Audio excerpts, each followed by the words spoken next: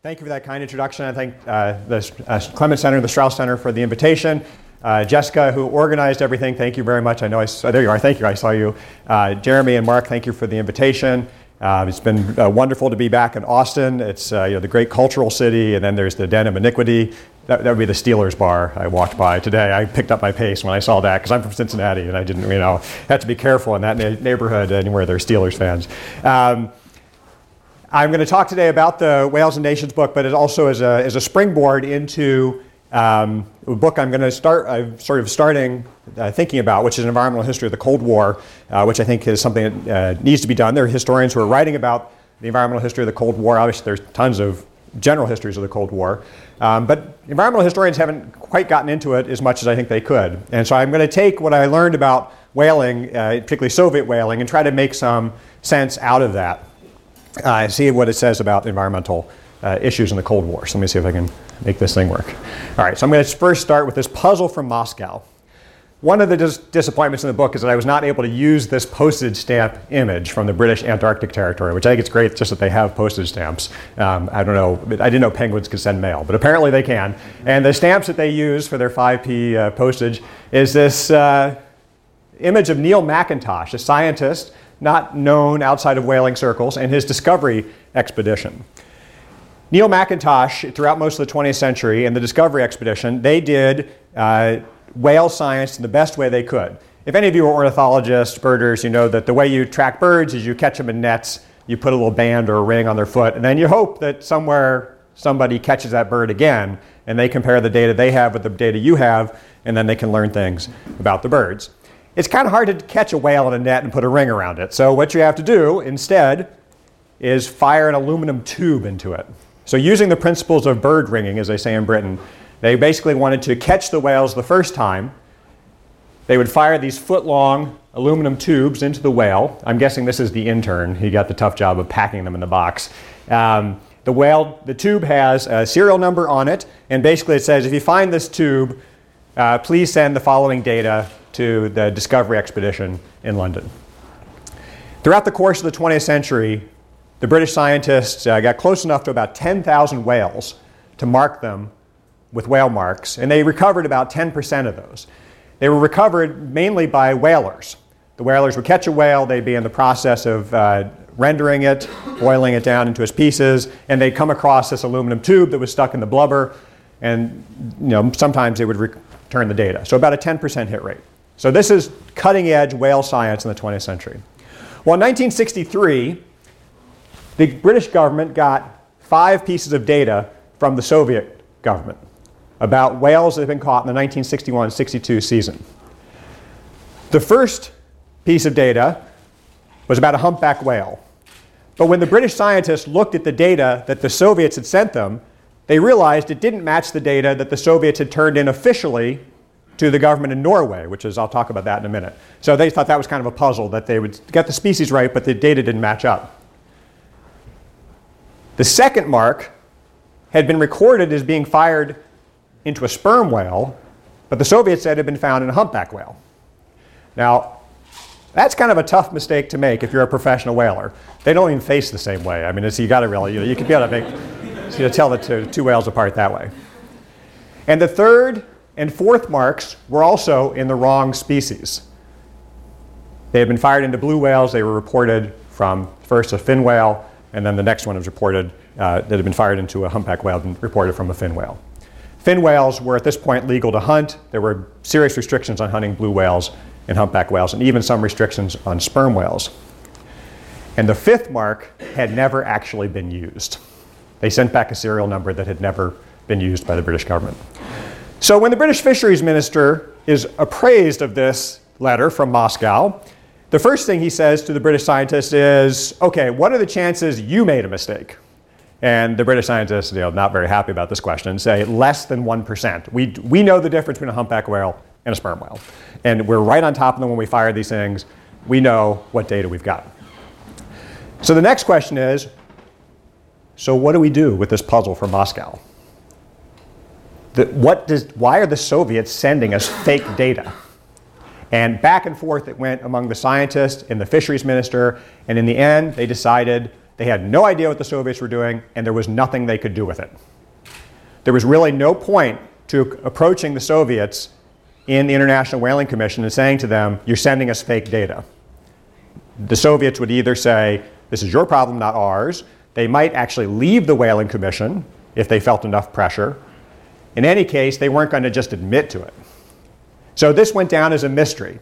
My own theory is that the people who sent the data from the Soviet government were trying to tell the British, all the data that the Soviet government has been filing is wrong, because this is the real data.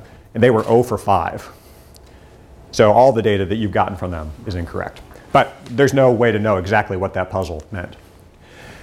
So I'm interested in trying to figure out now what the Soviet view of whaling, Soviet participation in whaling, what that tells us about some larger questions about the Cold War. And there are a lot of people who've written about the Cold War. Doug Wiener's got this fascinating book, Little Corner of Freedom, where he argues that actually nature protection was one of the things that you could do in the Soviet Union pretty much without risking your bodily harm. You could advocate for setting aside nature reserves even in Stalin's time without ending up in the Gulag, even though Khrushchev referred to them as oddballs. So it wasn't a thing of honor, but you could do it.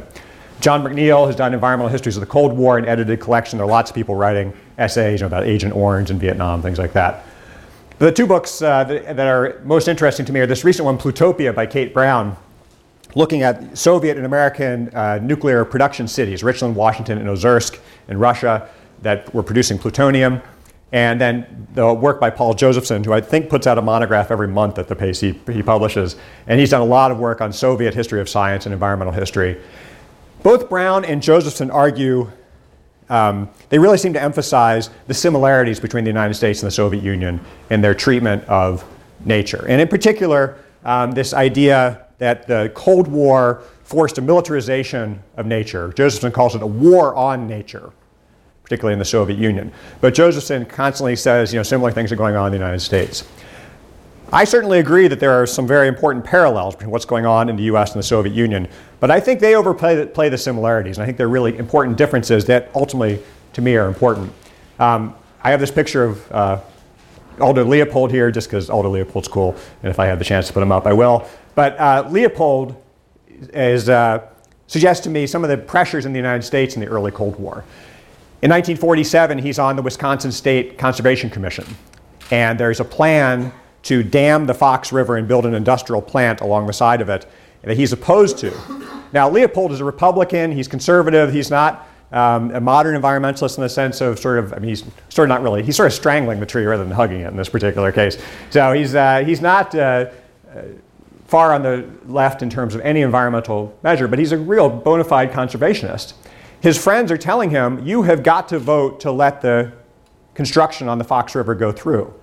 And he says, it's one of the last wild rivers in Wisconsin, and to me, an America that's completely industrialized is not worth defending in the Cold War. And Leopold, of course, goes on to, he dies shortly after, but he becomes an environmental saint, in effect, arguing that there are places that have to be set aside. And he does not lose respect in the Cold War for that. I want to show you briefly a video that suggests, where are we here? I'm a history professor, so technology, is why did this, interestingly, this, all right. It was here a second ago. Trust me, it was here a second ago. I think it's a different tab. You need a different tab? Okay.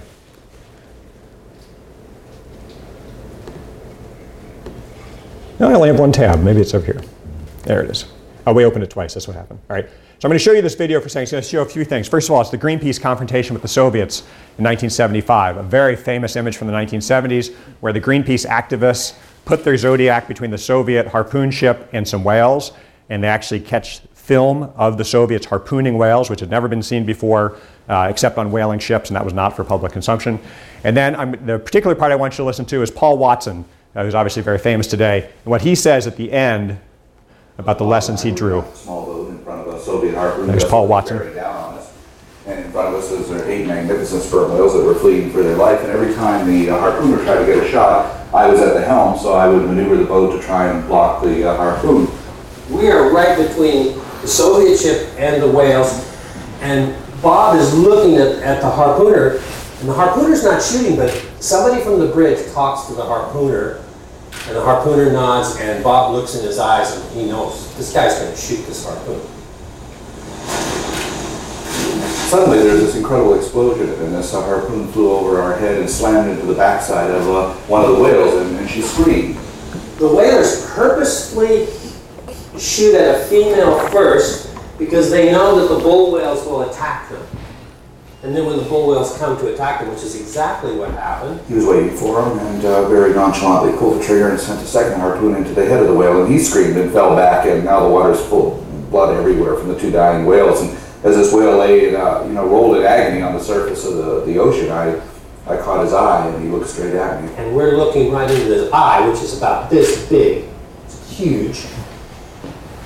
And we're looking into the eye of this huge sperm whale, and I have to tell you,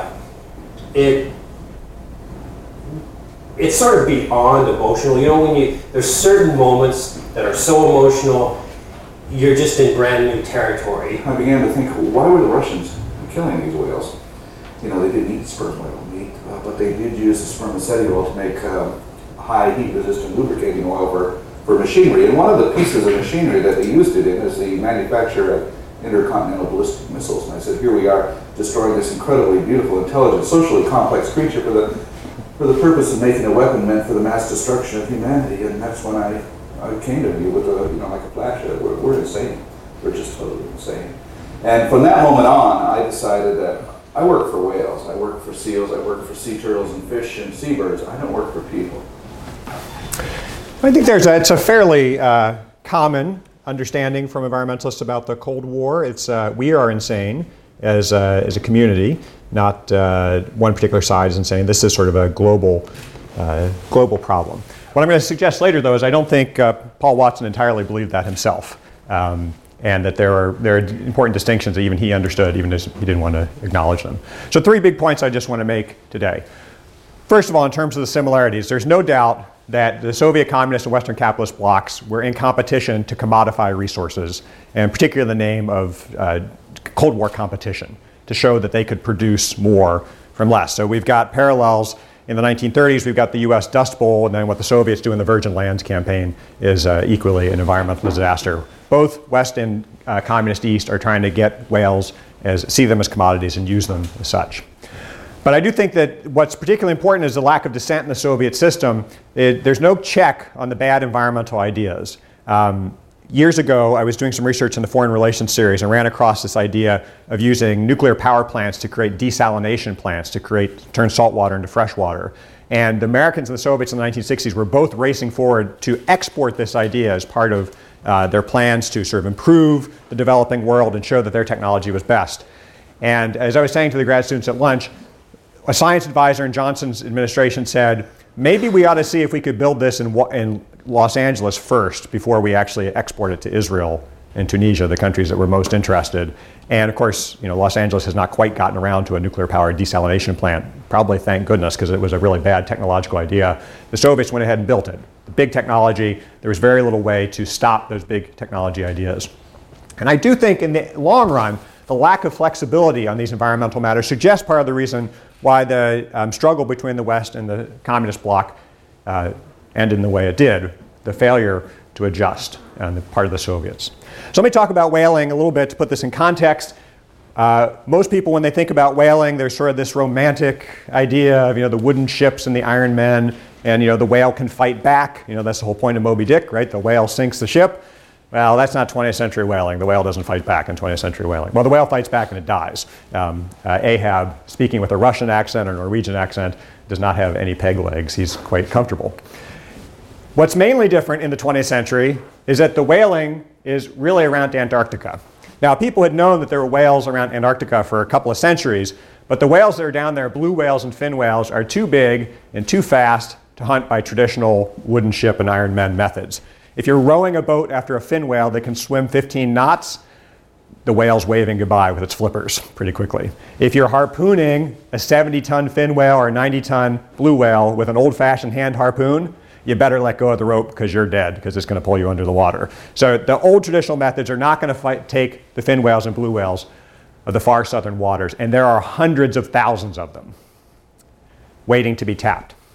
So a couple of technologies come along. This is really an international story, but Norway is central. This is actually a Russian catcher boat. The Norwegians do two things. One, they invent the exploding harpoon, which is basically a cannon with a huge metal lance that has hooks. When the lance hits the whale, the hooks come out and it gets stuck in the whale. And then you basically can tie the whale fast.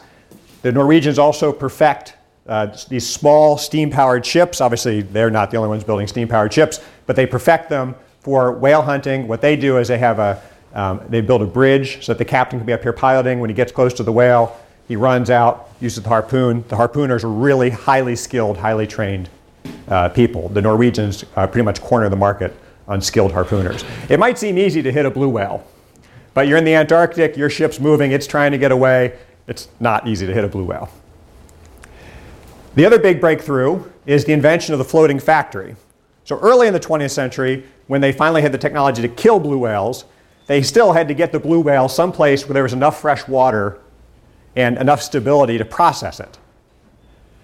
So the creation of big steel ships gives them an opportunity. And in particular, Norwegian in 1922 comes up with the idea of cutting a hole in a ship without sinking it. If you try to pull an adult blue whale over the side of your ship, you don't try that a second time because you're in your life raft saying, that was a really stupid idea. So you have to bring it up the axis of the ship. So they have the stern slipway. You bring the whale up onto the deck, and you can begin flensing it, cutting it into pieces. You still need water. So it's a combination of getting the stern slipway and also improved condensers to pull the water out of the air. The early steamships, they could get enough water to either run the steamships or run the whale processing plant, but not both. But as they get better and better technology for pulling water out of the air, suddenly these ships are now free to go anywhere there are whales for months at a time. And this is the kind of scene what's going on the deck. They're stripping the whales down to their meat, to their blubber, sometimes to their bones. Depending on how many whales are available, if you go back to this picture, you'll see that there are quite a few whales tied up to the Norwegian ship Thor's Hammer. In a case like this, they might just take the best parts and throw the other parts away. But if they only have one or two whales at a time, they will process the whale completely. And this is what they're looking for: margarine. The big technological breakthrough in whaling is not the stern slipway, although that's important. It's a refining technology that allows them to take whale oil and convert it into palatable margarine that doesn't taste like fish. Because margarine tastes like fish, nobody's going to eat that. But if it tastes like butter, kind of, then that's something palatable. And the whale market accelerates after 1925. The demand for whale oil in Europe in particular goes to the roof. It's largely a European commodity. So most of the whale oil that's being gathered from 1925 to 1960, this is what's happening to your whales. It's ending up on pancakes and toast. There is a small market for whale meat. This comes from the United States, Moby Dick whale meat. I would not want to be the advertising guy who has to figure out how to sell Moby Dick whale meat to anybody. I don't know. It attacks your ship and kills you. I'm not really sure. So anyhow, this is the market is for margarine. In the late 1930s, the market for whale oil is basically insatiable. And there are many floating factories down in the Antarctic waters. They're killing tens of thousands of whales, more than 30,000 blue whales in 1 year. And people around the world are beginning to be worried that this is an unsustainable harvest. In 1946, a year after World War II ends, the United States calls a convention of nations interested in whaling in Washington in November for the International Convention for the Regulation of Whaling. They have the Norwegians and the British, the two main whaling countries in the world, pretty much on board with the idea of calling a convention to create a permanent commission to regulate whaling on the high seas. This is the serious problem. How do we get those whaling ships that are free from stopping anywhere because they don't need water, they don't need supplies, they go for months?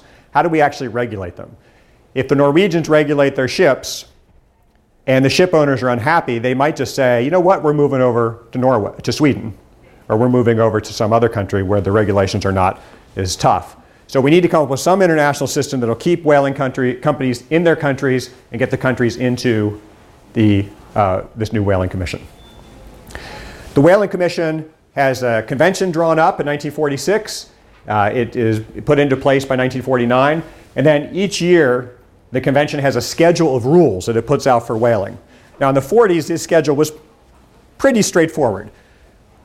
There was a global quota of 16,000 blue whale units. And a blue whale unit is either one blue whale or a mixture of other sizes of whales. To get to the quota, everybody who's a member of the Whaling Commission has to radio in their data to a bureau in Norway every week. We caught this many blue whales, this many humpback whales, this many fin whales. Here's where we caught them.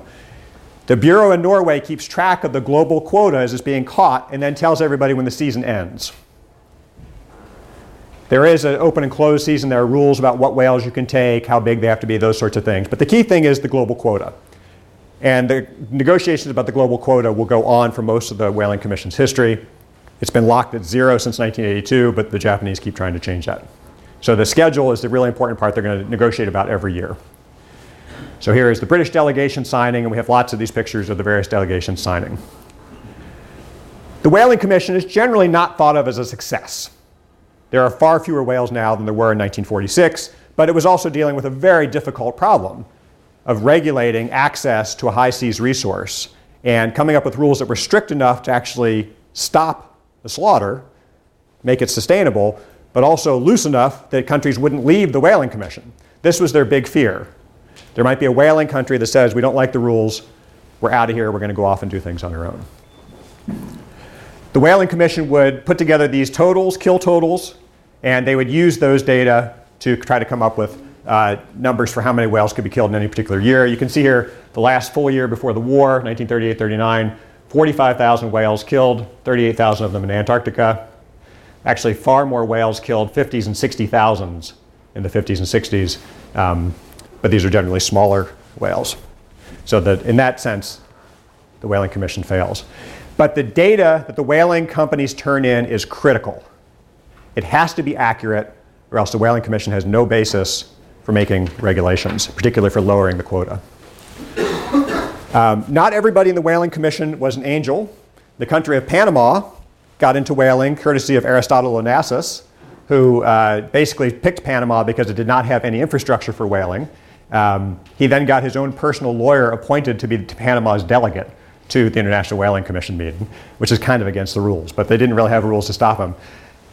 The Whaling Commission did have some really excellent diplomats. Frank Corner from New Zealand wrote some of the most wonderful reports on Whaling Commission meetings, or actually on any diplomatic meeting I've ever read. Corner was really insightful.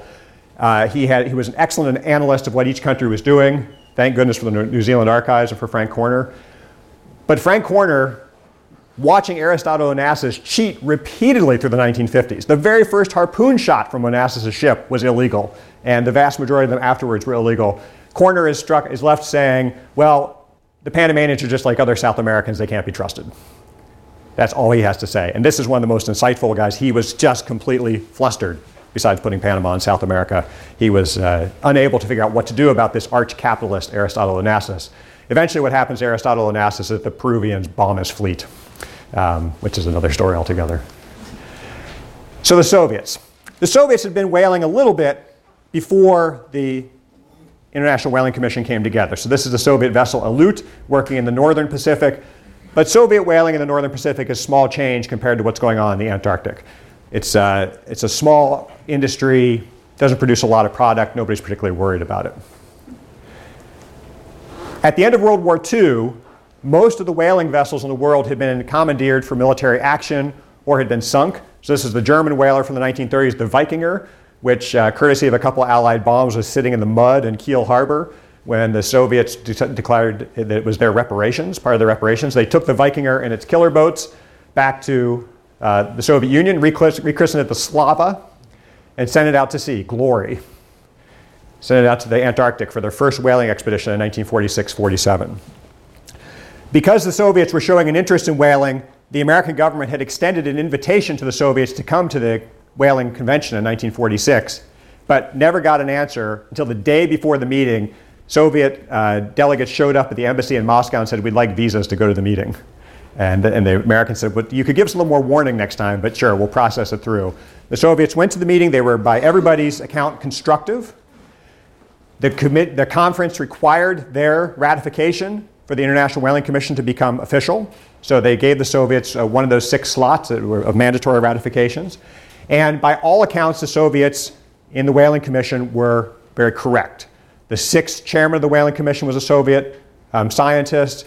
The 6th meeting of the Whaling Commission took place in Moscow. By all accounts, it went very well. The only thing that maybe had a little bit of a taint on it was the Australians warned their allies ahead of time that the hotel would be bugged and the food was indigestible. But that was not really anything about the Cold War. That was just Russia. That was just, so they didn't have any particular problems. So here's the official view of Soviet whaling. This is a stamp with the Soviet Ukraine, the biggest whaling ship in the world. I'll show it to you in a second. And there's the whaling killer boat in front and the happy whale giving itself up for the socialist motherland. This is just a wonderful whaling story. Well, there's also the real story of Soviet whaling. Everybody in the 1950s understood that the Soviets cheated. Everybody. They just didn't know how they were cheating or how much they were cheating. How? First of all, early on, whaling ships and whaling crews from other countries would observe Soviet whalers doing things that were against the rules. Starting in 1950, the very first formal violation of the rules that they observed. But every time they presented this data to the Soviets said, oh, well, you don't understand. Actually, we were catching those whales to serve as fenders between our two boats when we were resupplying them, and that's legal. Or, you don't understand, actually, you thought they were humpback whales, but actually they were sperm whales, which were legal to catch. In fact, they so often used the sperm whale excuse that one British industrialist said that whalers were now calling illegally caught whales Russian sperm, because everything that was illegally caught was a sperm whale they'd learned from the Russians. In their very first year out, in 1946, the Russians had gotten a waiver from Norway to hire Norwegians to go on their boats because they had very little whaling experience and Norwegians had a lot. And just to put this in context, the Netherlands tried to get a similar waiver from Norway and Norway said no. So they wouldn't help the Netherlands, but they were willing to help the Soviets. Might have been that shared border in the north in the 100 or so Red Army divisions in Eastern Europe that got them thinking about it. The Norwegians who went out on that very first expedition came back and they said, we are never going on a Soviet whaling vessel again. One of them died under mysterious circumstances. The other 69 said the conditions were miserable. And I mean, these are people who had gone to the Antarctic every year of their lives practically. And they were like, we're never going on that boat again. What became clear right away is that the Soviet whalers didn't really know what they were doing. And yet, in their second year of operation, they reported that the Slava produced 150,000 barrels of whale oil.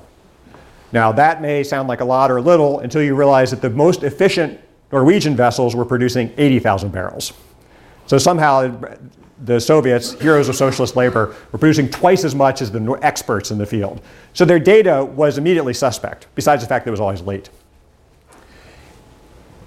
In the 1990s, Alexei Yablokov, a very brave man who's really made his living challenging the history of Chernobyl and trying to get a full accounting of what happened at Chernobyl, among other things, he was talking to a whaling scientist who said, I'd love to know more about southern right whales, but there have been so few taken, we have so little data. And he said, oh, you need data on southern right whales?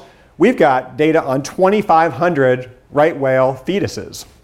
This is one of the most endangered species on Earth. And they said, well, how do you have that? And he said, oh, because in the 60s, our whalers were catching all of them, which was completely against the rules. And when they said to Yablokov, they really shouldn't have been doing that, he said, well, let me show you the data. And he published all the data from Soviet whaling. And they found out what the Soviets had been doing. The Soviets kept documents on every whale they caught. Accurate documents, separate from the ones they were reporting to the West. So they had been able to recreate exactly what the Soviets did. They were over-reporting the species that it was legal to catch with the idea that that would get the world closer to the quota, and then all the nations that were living up to the quota would have to leave the whaling grounds. So if you catch 6,000 fin whales, but you report 12,000 fin whales, you're closer to the quota, everybody goes home. Sometimes the Soviets stayed behind and kept hunting, but at the very least you've sent the other countries home. And then they were under-reporting all the species they weren't supposed to be catching.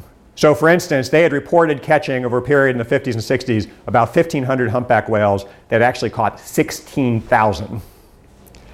If you're trying to make conservation decisions based on the data you have, and the data is that completely flawed, your decisions are going to be completely wrong. But not only that, everybody knew the Soviets were cheating. They just didn't know the extent or which way. Were they over-reporting or under-reporting? So the honest whaling nations, and the British, Norwegians, Dutch, and Japanese were pretty honest. They basically abided by the rules in the 40s and 50s. They said, we're not going to accept lower quotas because we know they're based on data that is completely untrustworthy. The Soviet data is worthless. So until we know for sure that the Soviets, what they're really doing, we're not going to change what we do, because we're just going to give whales to the Soviets that way. So when Yablokov released his data, a lot of people said we thought so. Now, interestingly, there were scientists who knew it. They just couldn't prove it. And of course, the data from the 1963 from the whale marks told people that there was clearly some sort of fraudulent activity going on. So here's the Slava, the first ship coming in 1957 to celebrate the 40th anniversary of the revolution. Very big, powerful whaling ship. The Soviets then put the Soviet Ukraine and Soviet Russia into the water, also in 1957. This was a problem because one vessel, the Slava alone, could not mess up the world's oceans. But if you now have the second and third vessel, and they're the biggest in the world, and the whale stocks are already under pressure, and you're not going to negotiate for lower quotas while you're telling the West that they're being bourgeois capitalists who are destroying the resource. So the Soviets say, I guarantee you we're looking out for the resource, but it just doesn't add up in the West. The Soviets say, we're going to take 20% of the quota, no matter what. You guys can work out the rest. And the other whaling states have difficulty coming to a conclusion in 1957. The Whaling Commission temporarily breaks down. What's fascinating, though, is that in the workings of the Commission, the Soviets actually cooperate. They're pelagic whaling nations with, as I said, Norway, Britain, Japan, and the Dutch, and they generally cooperate. They have similar interests. They don't fight on Cold War lines. And it's really a fascinating coalition when you think about it. It's like a game of Risk. Where else would you find those 5 countries on the same side, Norway and Japan and Russia, and they're struggling for the same thing, which is a higher quota, even as they distrust the Soviets. Here's the man behind most of it, Captain Alexei Solyanik. Solyanik was that first hero of socialist labor in the whaling fleets, and he ran these whaling expeditions with an iron fist. In fact, this would later get him in trouble. A couple examples that came out from Yablokov's research. In his early years, they were reporting the data where they had caught the humpback whales, but they were just making it up. So he put a couple plots on maps and said, basically, tell the Norwegians this is where we caught the whales. And the officer he gave these instructions to said, but sir, these marks are in the ice pack. And he said, let the Norwegians figure out what we're doing. He was like, that's their problem, not mine.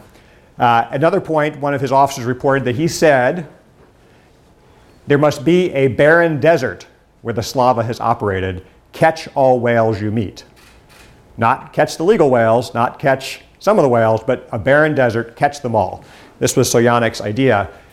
In the mid-50s, at these whaling commission meetings, they would have these big parties. The whalers would get together to complain about the scientists and the bureaucrats who were trying to ruin their lives.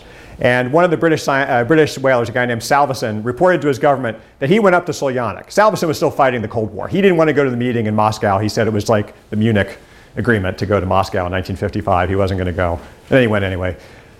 There was a big whaling party, and he reported afterwards that he said to Solyanik, look, we know you cheat. Why don't you admit to it? And he said, of course I cheat, and you cheat. Everybody cheats. Nobody actually obeys the rules.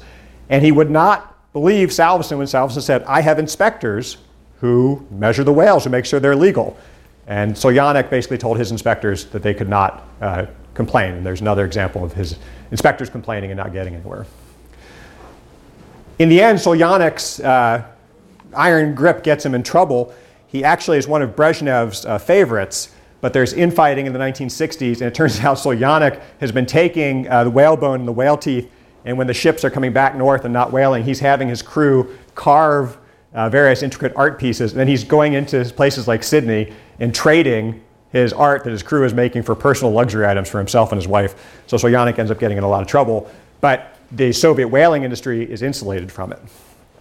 So he ends up taking the fall, but the industry as a whole survives Solyanik's fall from grace. Solyanik is also crucial in stopping the one thing that might have changed the course of the Whaling Commission.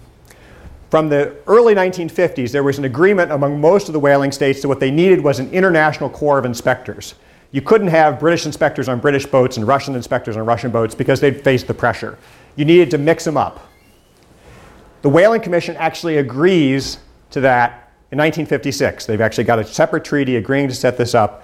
And for the next 17 years, the Soviet Union finds some way to stop it. dragging its feet, changing its demands. And the rest of the people in the whaling committee are very surprised, the Soviets. They think, they've got many cases where they say, well, we think we finally have the Soviets to agree to something, and then they pull away. They don't want foreign inspectors on their boat. They know that there would be trouble. Well, this is the last day of the Soviet Ukraine as it's being broken up in, actually I think it was in the Black Sea. The Soviet whaling vessel has gone on. And you can see to get the scale, I mean, they're tiny people down here. These are huge monster ships. Whaling runs its course in the 1980s and is pretty much done as an industry, except in small isolated pockets around the world. The Russian industry, as it still goes on, is a small industry for the far northern part of Russia and Siberia. There's some use up there, just as there is still whaling in the northern part of the United States and Canada by the indigenous people. Well, here's a picture from Paul Watson from his, that image that we had on the video earlier. This is Watson kneeling on the whale. He says later he looks into the whale's eye. There's actually, one of the controversies about this moment is that there are in fact Japanese inspectors on this Soviet boat. The Greenpeace crew says that this whale is undersized, and the Japanese inspector says, well, it's impossible to tell that from the water. And Watson says, well, I was actually kneeling on the whale, so I think I have a sense for how big it was. And they accuse the Japanese inspectors of being basically bought off by the Soviets. Watson makes that really powerful statement, I work for whales, I don't work for people. That the Cold War is just insane. And I think there's a very strong component in modern environmentalist thinking that basically we aren't really citizens of nations, we're citizens of the world. And the world as a whole, this rampant commodification of resources is just out of control. And both sides are equally responsible for this, and we have to find some way to stop this and separate ourselves. This is not unique to Watson. There's a letter I came across in New Zealand's archives from 1974, this 19-year-old writing to his prime minister. He's trying to get New Zealand to be an activist anti-whaling country. And obviously he succeeded, since that's basically what New Zealand does in foreign policy, especially with regard to Japan. And he wrote to the prime minister on Easter Sunday, and he said, I find it ironic that we are celebrating the resurrection, he put quotation marks around it, the resurrection of one man 2,000 years ago, yet every day we are killing 400 marvelous beings, these whales, and they will be resurrected as shoe polish. So really undercutting the whole basis of Western civilization, right? Trying to say this idea of this monotheistic religion, this monotheistic religion is allowing you to kill whales and not even think about the consequences and your desire to control nature. There are other books at the time, Mind in the Waters by Joan McIntyre, that basically says the problem is the Christian vision of creation. That the Western society's Western vision of creation is just flawed. And Greenpeace is challenging this. If you are interested in Greenpeace, read Frank Zelko's wonderful book, Make It a Greenpeace. It's hard to write a bad book about Greenpeace, given how funny these guys are. But what we discover, of course, is in his book, the Greenpeacers are not only very shrewd, and they've done wonderful PR campaigns to make whaling an unacceptable way of operation on the sea, but they're incredibly lucky. So that film footage of the whale being harpooned, the last 30 seconds of film that he had in his camera. Not only that, the cameraman thought his battery was dead because it had been dead early, but he turned it back on just in case and managed to get that iconic image of Greenpeacers being challenged by the harpoon and almost killed by a harpoon as it kills the whales. The other incredibly lucky moment that happens here, and part of the reason why they sort of this sense of almost cosmic, there's something cosmic going on that separates out the Greenpeacers and other environmentalists from the world vision that they're challenging. They can hear the Russian radio chatter in 1975 off Northern California, so they know there's the Russian ship out there. Russian ships are out there. But still, finding a whaling fleet in the Pacific Ocean, and you've got a boat like that, that's pretty much impossible. So the captain of the boat, who's this old crusty guy, goes to sleep, and he tells the guy who's at the wheel, steer 270 degrees, this is the best course to go. Captain goes to sleep. The guy steering at the helm basically starts taking drugs, takes off all his clothes, decides to steer to the moon because he wants to see the moon. And what does he do? He runs into the Soviet whaling fleet. So something was going right in this And this too. All right, so here's the upshot, a couple of the upshots. You have this picture closer to me. This is our image of the Save the Whales movement. I love this picture for all sorts of reasons. It's a huge inflatable whale that was sort of the rage in the late 70s and early 80s to make the point, but it's also being held up by a fitness instructor. This is not our image of Greenpeace, right? But this is Vancouver, and the Greenpeace has sunk its roots in widely, and everybody's out there with the Save the Whales movement. The Save the Whales movement is very effective for getting things done. I do have some issues with whether or not it sets up a way of governing the ocean that makes sense. There's also an attempt to boycott the goods from whaling countries. This is particularly powerful in the 1970s when people were already kind of angry about, say, Japanese imports. But how do you boycott things from the Soviet Union? What are you going to boycott? Nobody in the United States is buying anything from the Soviet Union. Maybe you don't fly an Aeroflot, but you wouldn't want to fly an Aeroflot anyway. So, they're focused on boycotting.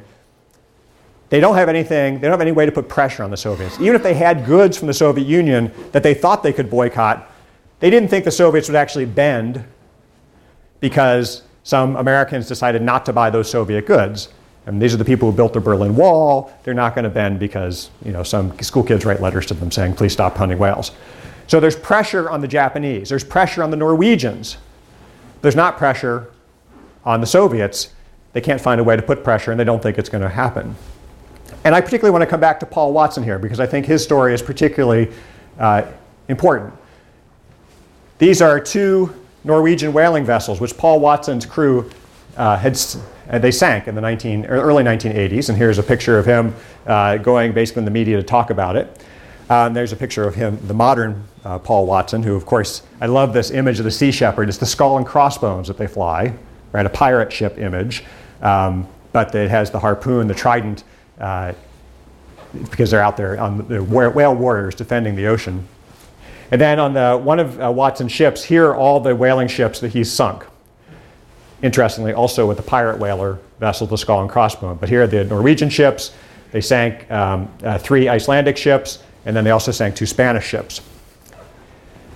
When he sank the Norwegian ships, he sank them, went to another country, and then offered to turn himself in to Norwegian authorities. Because what he wanted was the publicity. He wanted the trial. He wanted to put Norwegian whaling on trial in Norway and force Norwegians to see what they were doing. It would have been a lost cause. I talked to a Norwegian economist a couple years ago and asked him about the Save the Whales movement. He said, I don't understand. We grew up in northern Norway. We had we had whale every week, and chicken was a delicacy. We know exactly what we were doing. We were eating whale all the time because there was no chicken. It was far north Norway. That was what we had to eat.